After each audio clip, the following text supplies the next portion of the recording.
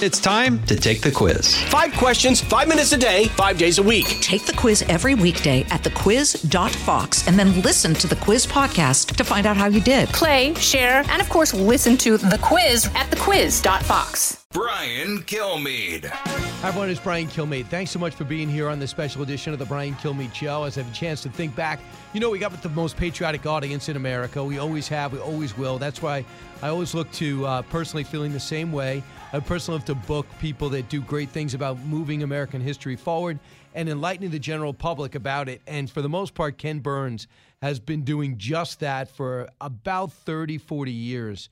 His latest project is about Ben Franklin. And truth be told, I did play Ben Franklin in fourth grade. I was Ben Franklin. I won the part, and I had to memorize a whole copy to do an hour play. So I always loved Ben Franklin. And he is the guy that did everything from the wood-burning stone to the post office to the fire department to electricity to being the statesman that delivered the French to allow us to win the Revolutionary War. Besides that, I really can't think of anything he accomplished. So he came in to talk about his brand new documentary on PBS. This hour, we're also going to have you're going to bring back an interview with Gary Sinise, whose foundation has just moved to Tennessee. He has done so much for so many of today's modern warriors ever since he played that part in Forrest Gump. And then Kelsey Grammer is going to be joining us, too. He gave us some quality time to talk about his brand new patriotic series on Fox Nation, which I'm sure you will love. So with Ken Burns in particular, I think you're really going to like him to talk about Ken Burns because we focus a lot on presidents, and we should. Thomas Jefferson, doing stuff on John Adams. That was the first big one. I think David McCullough put that out. And then you have George Washington's Ron Chernow did an incredible book on George Washington. And then you have people like Alexander Hamilton, who's been immortalized not only in his day and in our money, but in that play. So that was fantastic, and Ron Chernow gets credit for that, and Ulysses S. Grant. But Benjamin Franklin all along has been a little old to fight in the war, but not too old to fight in the French-Indian War. And they talked about his remarkable recovery, his fracture with his remarkable life, and his fracture with his son that still bothered him his whole life. And things he could have done for another child that died very young. So you get his personal, professional life. So Ken Burns put it all together. I don't know how he does it, narrows it all down, especially with no pictures, just sketches, with no firsthand accounts, except for the autobiography of Benjamin Franklin, which he kind of fed off of. So Ken Burns has not only done some great things in the past, everything from looking at the Civil War, but looking at some great Americans. And here's my look back at my interview with Ken Burns as he discussed his latest project on Benjamin Franklin. Ken Burns, congratulations on your newest project, Benjamin Franklin. Ken, welcome back. Thank you, Brian. It's great to hear your voice again. Yeah, no, I'll tell you, I'll get right out of the box. I think there's a moment in the film where you think, wow, maybe he's more important than Washington, because Washington's outside of Yorktown there with 9,000 of his colonial regulars, the Continental Army, clothed now and armed by the French. Thank you, Benjamin Franklin. Next to him are nearly the same number of French soldiers who've been sent there by the king. Thank you very much, Mr. Franklin. And Cornwallis, the British commander's escape is blocked by a French fleet that's also outside of Yorktown. Thank you very much, Mr. Franklin. So the singular victory, the victory that won our revolution, is all due to the greatest diplomat in American history, who also happens to be the greatest writer of the 18th century, American writer, the great first American humorist, a successful businessman, the greatest scientist in the world that century, a premier inventor, an editor of the Declaration of Independence, and the person who forged all the essential and some tragic compromises that created the United States of America. He's older than any of the others. His son is older than Jefferson and Adams and Madison. So you have the wisdom of the age embodied in this man who is by far one of the most compelling figures of the entire 18th century, if not our American story. Absolutely. And, he's not a perfect guy, but, man, did he live an incredible life. How did you break it up? You brought it up into two. It's titled Join or Die, 1706 to 1774. And the second episode, 75 to 1790. Was that tough to make that decision? Oh God, yeah. We're moving the goalposts on this thing was really tough, but it's exactly right. I mean, basically, we have the first 69 years of his life in episode 1, and man, is it jam-packed. But in addition to all the things that I told you about, episode 1 has this kid growing up in Puritan Boston who has only 2 years of schooling. So as one of the commentators in the film says, he didn't know what he didn't need to know, so he decided he had to know everything. That's the key to Benjamin Franklin. He just is curious about who he is. He wants to improve himself. He wants to join with other people. He has great sense of civic responsibility and paying back. He is, as you suggest, an enslaver of household slaves, but he evolves on that, and by the end of episode 2, he's an abolitionist. I mean, it's a really great story, but what happens is he figures out decades before anybody else that there might be this thing called an American, not a British subject in these 13 colonies, but an American. He's a postmaster. He's connected everybody together. If you're in South Carolina and you send a letter from Charleston to Boston, it goes through London. And he goes, no. So he begins to suggest 20 years before the Revolution, what was called the Albany Plan of Action, in which he drew a figure of a segmented snake representing the various states cut up, and he says, join or die. And everybody thought it was too radical. He borrowed this, believe it or not, ironically, from Native American Confederation, the Iroquois Confederation, Haudenosaunee as it was called, that held together the various tribes without warring because they could found a way to resolve disputes. So he suggests this, and, people said, no, too radical for us. But 20 years later, when the revolution happens, it's the slogan that's adopted, join or die, with this snake cut up representing the 13 colonies. It's brilliant. So he understands what it means to be an American, but he's nevertheless spends those 20 years mostly in London trying to bridge the gap of between the colonists and Great Britain. And the rhetoric is escalating on both sides. It's getting out of hand. He's trying really hard. He makes a mistake. It's pretty interesting in the film, but he's excoriated in the cockpit, a place in Whitehall in Westminster where Henry VIII used to have cockfights. And a prosecutor screams at him for an hour, and he walked into there a Briton and walks out an American. And so that's sort of the end of the first episode. An event. It's riveting. I mean, the first fire department, there's a Franklin stove, the lightning rod, bifocals. This is nothing this guy couldn't do. Here's an idea of what you'll see in this two-part series, the latest work of Ken Burns on Benjamin Franklin. Let's listen. The American identity begins when Benjamin Franklin knit the American colonies together. Franklin is endlessly interesting. Printer, scientist, revolutionary. He is the only founding father who evidently had a sense of humor. His vision is broader than the American Revolution. The things that he spoke of, that he wrote about, had a certain amount of power. He really was an American genius. And he's somebody played a role in the writing of the Constitution, the Declaration of Independence, rather. He was a delegate of the Constitutional Convention. He wasn't somebody to fight in the war. He was older than that time, right, Ken? Yes, exactly. Way older, and he forges those compromises. If you go back to the Declaration, Jefferson, charged with writing it, beautiful document, obviously, sends it to Franklin first for his edits. He's an editor, right? He's a printer. And he says, we hold these truths to be sacred and undeniable. And Franklin goes, hang on a second, Tom. We're in the age of enlightenment. We're governed by reason and experiment and by rationality. We hold these truths to be self-evident. And you can see the cross-out of sacred and undeniable. Man, it gives you goosebumps, right? And there's the word self-evident. If that isn't, as one of our commentators says, a world-class suggestion, it was just fantastic. It was just fantastic. And then, he's going to be there to forge it. I mean, he's in at every little thing, creating us and the U.S. And, a big important thing is he's on the $100 bill. It's the largest bill in basic circulation in the United States, right?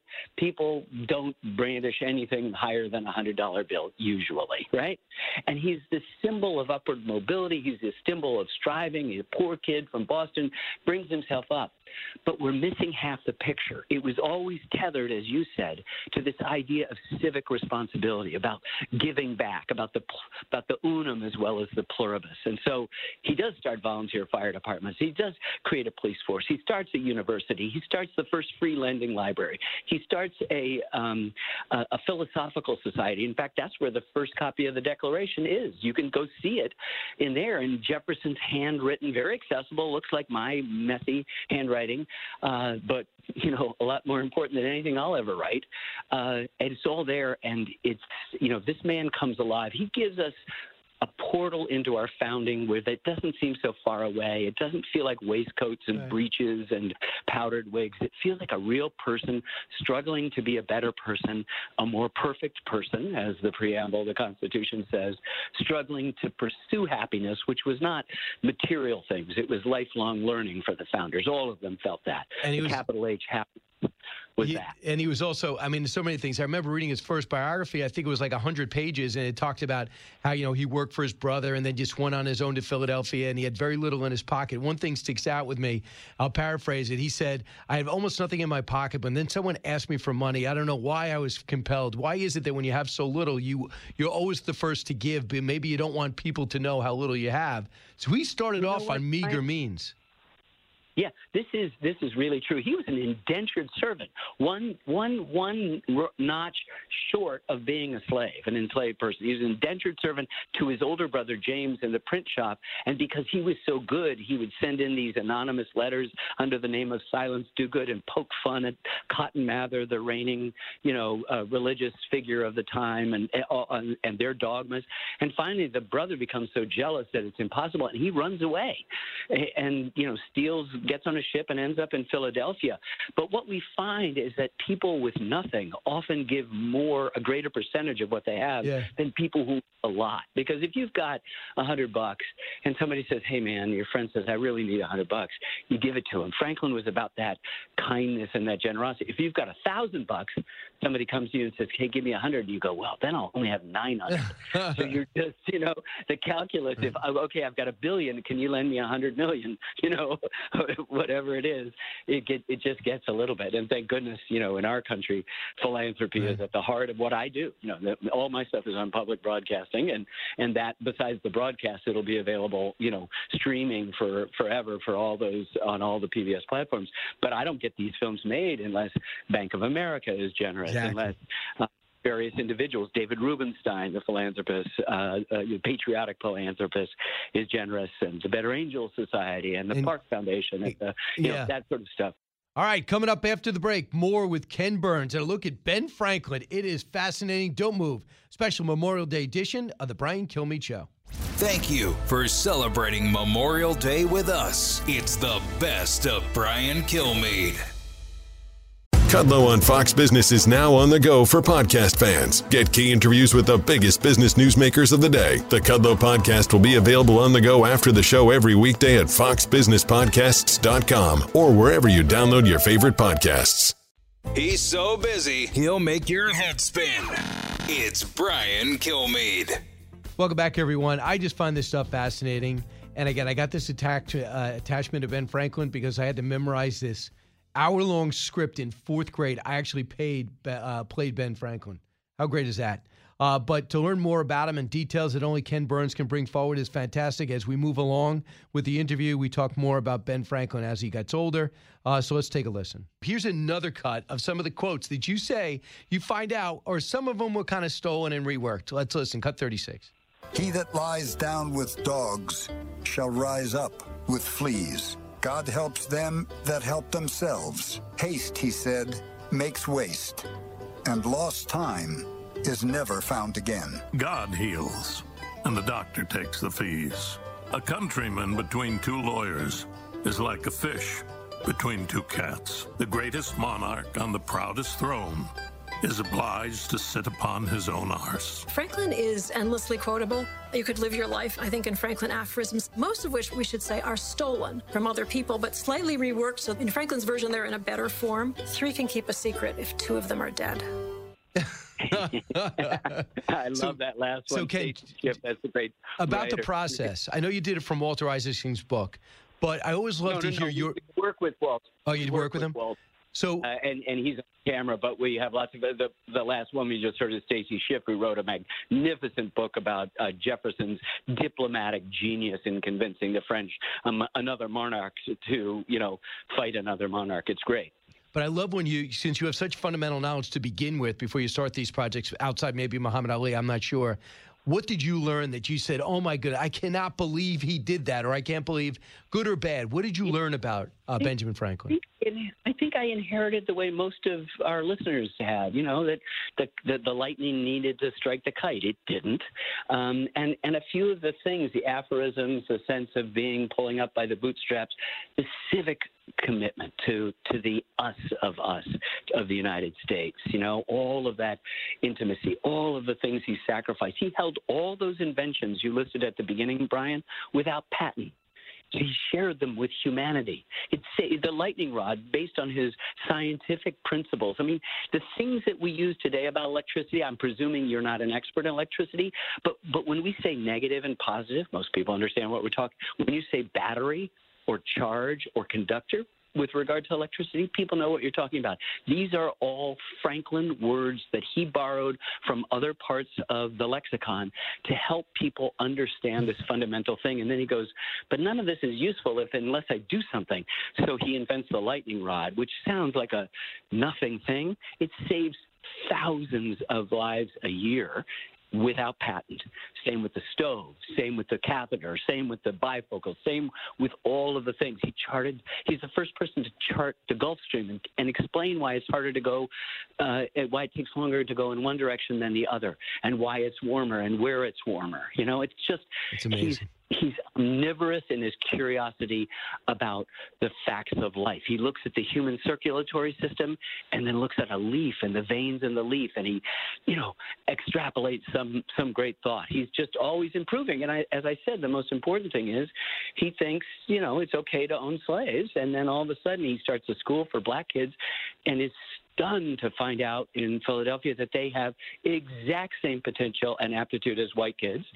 And then all of a sudden, he no longer has slaves, and he is the president in his last year of his life of the Pennsylvania Society for the Abolition of Slavery, and he introduces into the new United States government a thing he is as responsible as anyone for creating, proposing the abolishment of slavery. The Senate doesn't even take it up. The House goes nuts and says no and votes it down. And, of course, 45 years from when the Declaration was signed, we'll go to civil war over that.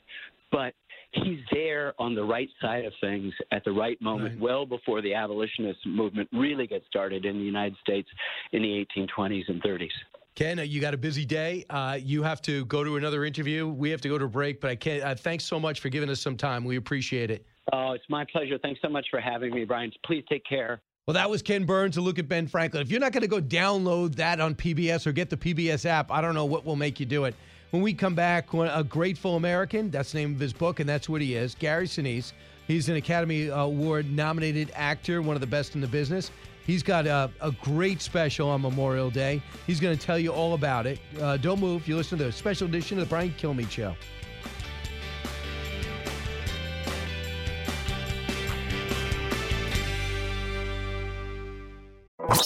Out of the gates and ready to go. Hey, it's Hutton and Withrow. Hot Mike is here on the Outkick Network. We've got your afternoon covered with the latest sports discussion, and it's available wherever you find your audio. Daily analysis and news. He is hot. I am Mike. Actually, my name is Chad.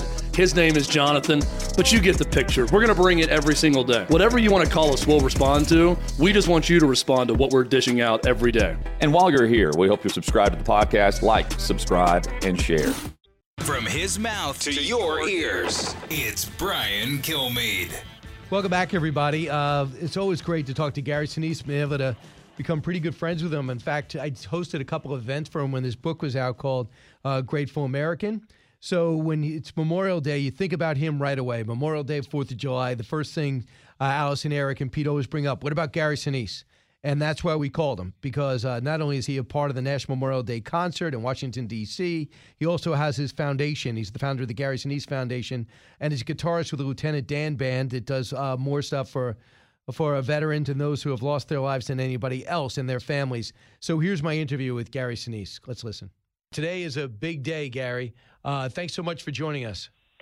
Hey, thanks for having me, Brian. Good to be back. So tell me about the foundation and this great moment for you guys. Well, we're 10 years old now. We launched at the National Press Club in Washington, D.C. on June 30th, 2011. So this past June, we celebrated our 10th anniversary. The foundation has grown quite a bit from the early days. I was the original donor, of course, and now we have thousands and thousands of our fellow citizens who have gone to our website, GarySiniseFoundation.org, made a contribution, supported us in our many programs. One of those programs is called RISE, Restoring Independence, Supporting Empowerment. It is a home building effort. That's one of the things that we do with RISE. We build specially adapted smart technology homes for our badly wounded service members. Going back to 2010, before I had the foundation, I started raising money to build homes, providing these mortgage-free smart technology homes. That's just one of the programs of the Gary Sinise Foundation, but one I'm very proud of because we have so many badly wounded service members from Afghanistan and Iraq, and they deserve our support. They do. Gary Sinise, our guest. Gary, how tough was it for you especially? If you weren't acting, you were playing in your band for free, for charitable causes, mostly veterans causes. What must it was like for the first time in your adult life last year and the year before, being at home, not being able to? Yeah, very difficult. I mean, I've been traveling nonstop for decades here, going to do movies, across the country. And then I really ramped up my military support after September 11th and just have been nonstop traveling. We've done over 530-some concerts around the world and multiple events. And I'm just very, very busy with that. And then along comes the pandemic, and we had to shut down our travel, but it didn't stop us from extending our hand out there. We actually raised as much or more money last year than we have previously because we expanded into our COVID-19 emergency combat service to support veterans, first responders, healthcare workers around the country that were fighting this pandemic, and we wanted to be a part of that. So we supported. We continued building our homes, of course. We just couldn't do a lot of the concerts. But just recently, we went to Nellis Air Force Base and played for everybody there. And we have a wonderful program, Brian, called Snowball Express, focused on the children of our fallen heroes. We usually take over 1,000 kids to Disney World right around Christmas time. We can't do that this year. We couldn't do it last year, so we went virtual, and we did a virtual event for them. And I recorded a concert with my band for the kids. How tough has it been from the soldiers you've seen after the way we left Afghanistan? I understand the calls to suicide hotlines have quadrupled among the veteran community. So many are banged up that you know personally, and they're looking around saying, the way we left, the horror we left behind, the plane that was full and not full, the people that are still there, it really made them question their service. That's what I'm getting. Are you seeing that? I have seen that, yes, of course. It's difficult for so many, and I have so many Afghan veterans that are within our community of support that we give, and we have a lot of people that reach out to us all the time. And we can't change what happened there and what happened for our exit. But what we can do is take all the proper steps to reach out and extend our hand to our veterans, no matter what. They go through a lot of difficult challenges. They have difficult issues.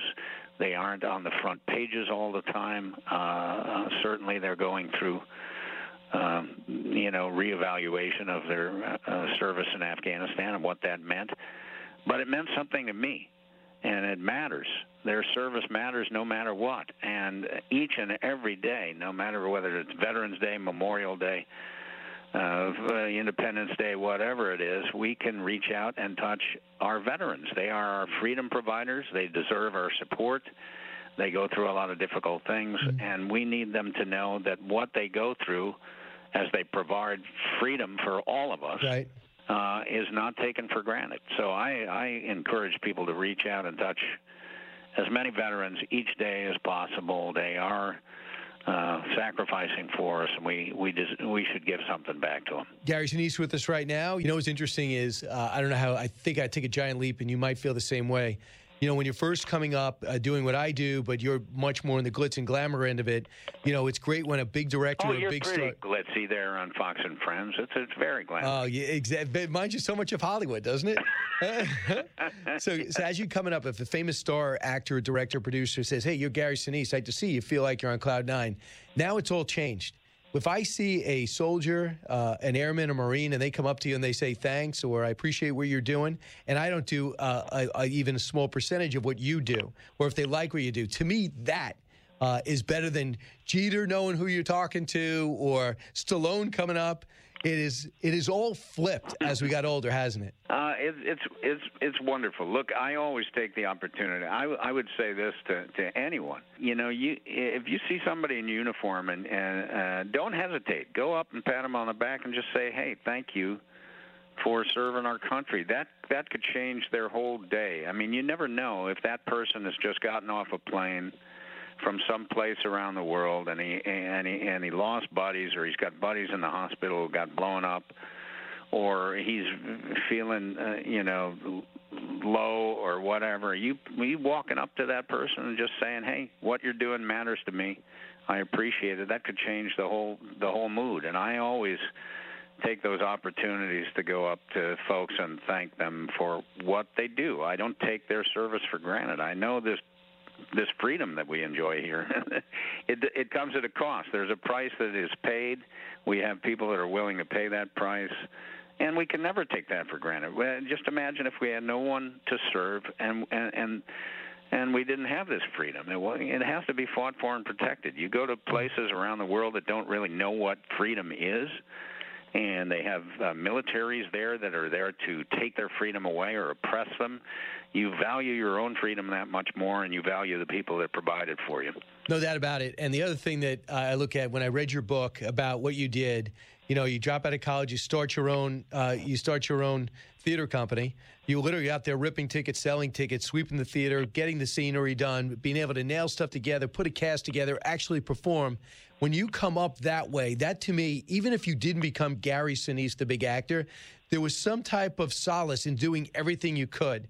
Do you worry that type of drive is missing, that people are looking too much for excuses and not enough grind and grit in America right now?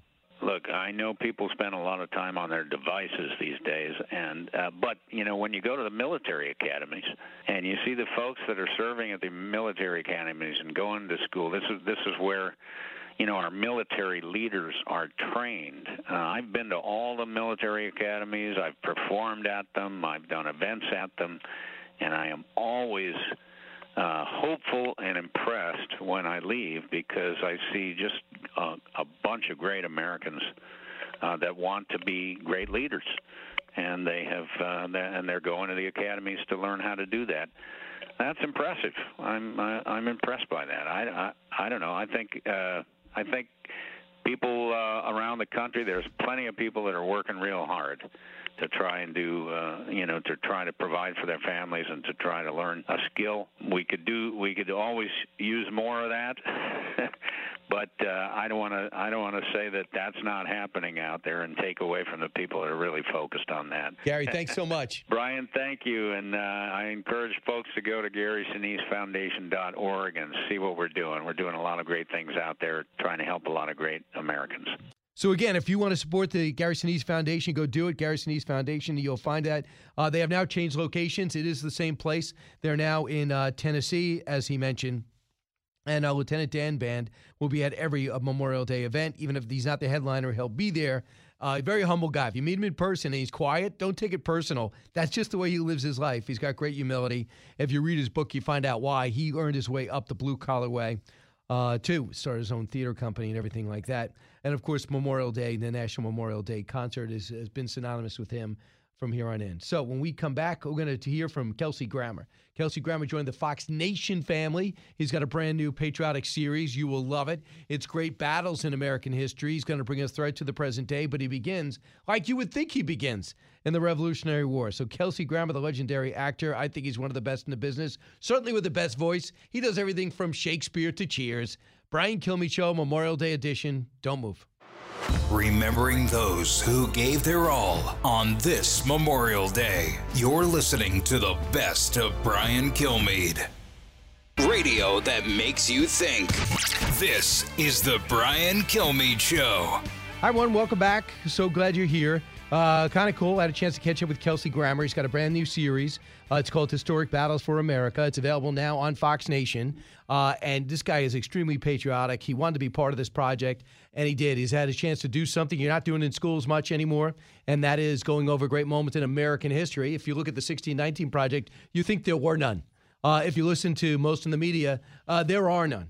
But that's not the case at Fox, certainly not the case on Fox Nation. I got the series What Makes America Great. So here's a little of my interview with Kelsey Grammer.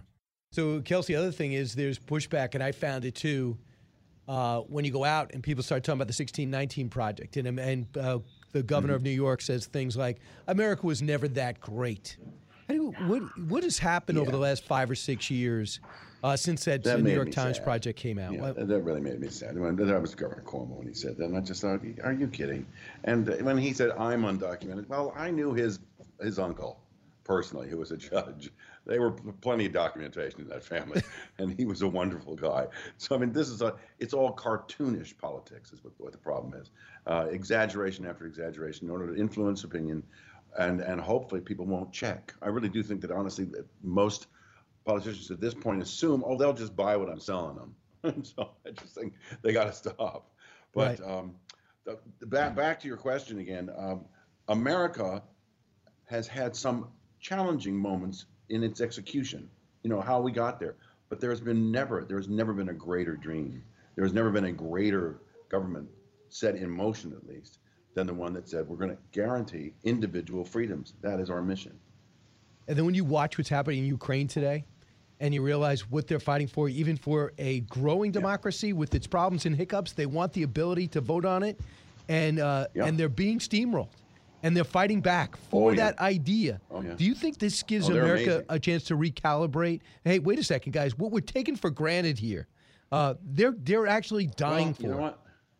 Yeah, it only gives us a chance if there are enough people on the, in the wisdom spectrum. If there is wisdom in the voices that teach us, those people may actually end up making an impact on our sense of freedom, our understanding of freedom, because what they're going through right now is an extraordinary fight. And I looked at, once again, there are arguments on both sides. I know some Ukrainians and I know some Russians, and along that eastern corridor there, that edge of the border, there was always some real conflict. Now, whether or not it was initiated by the Ukrainians, I don't know. But what Mr. Putin has done is overwhelming and staggering.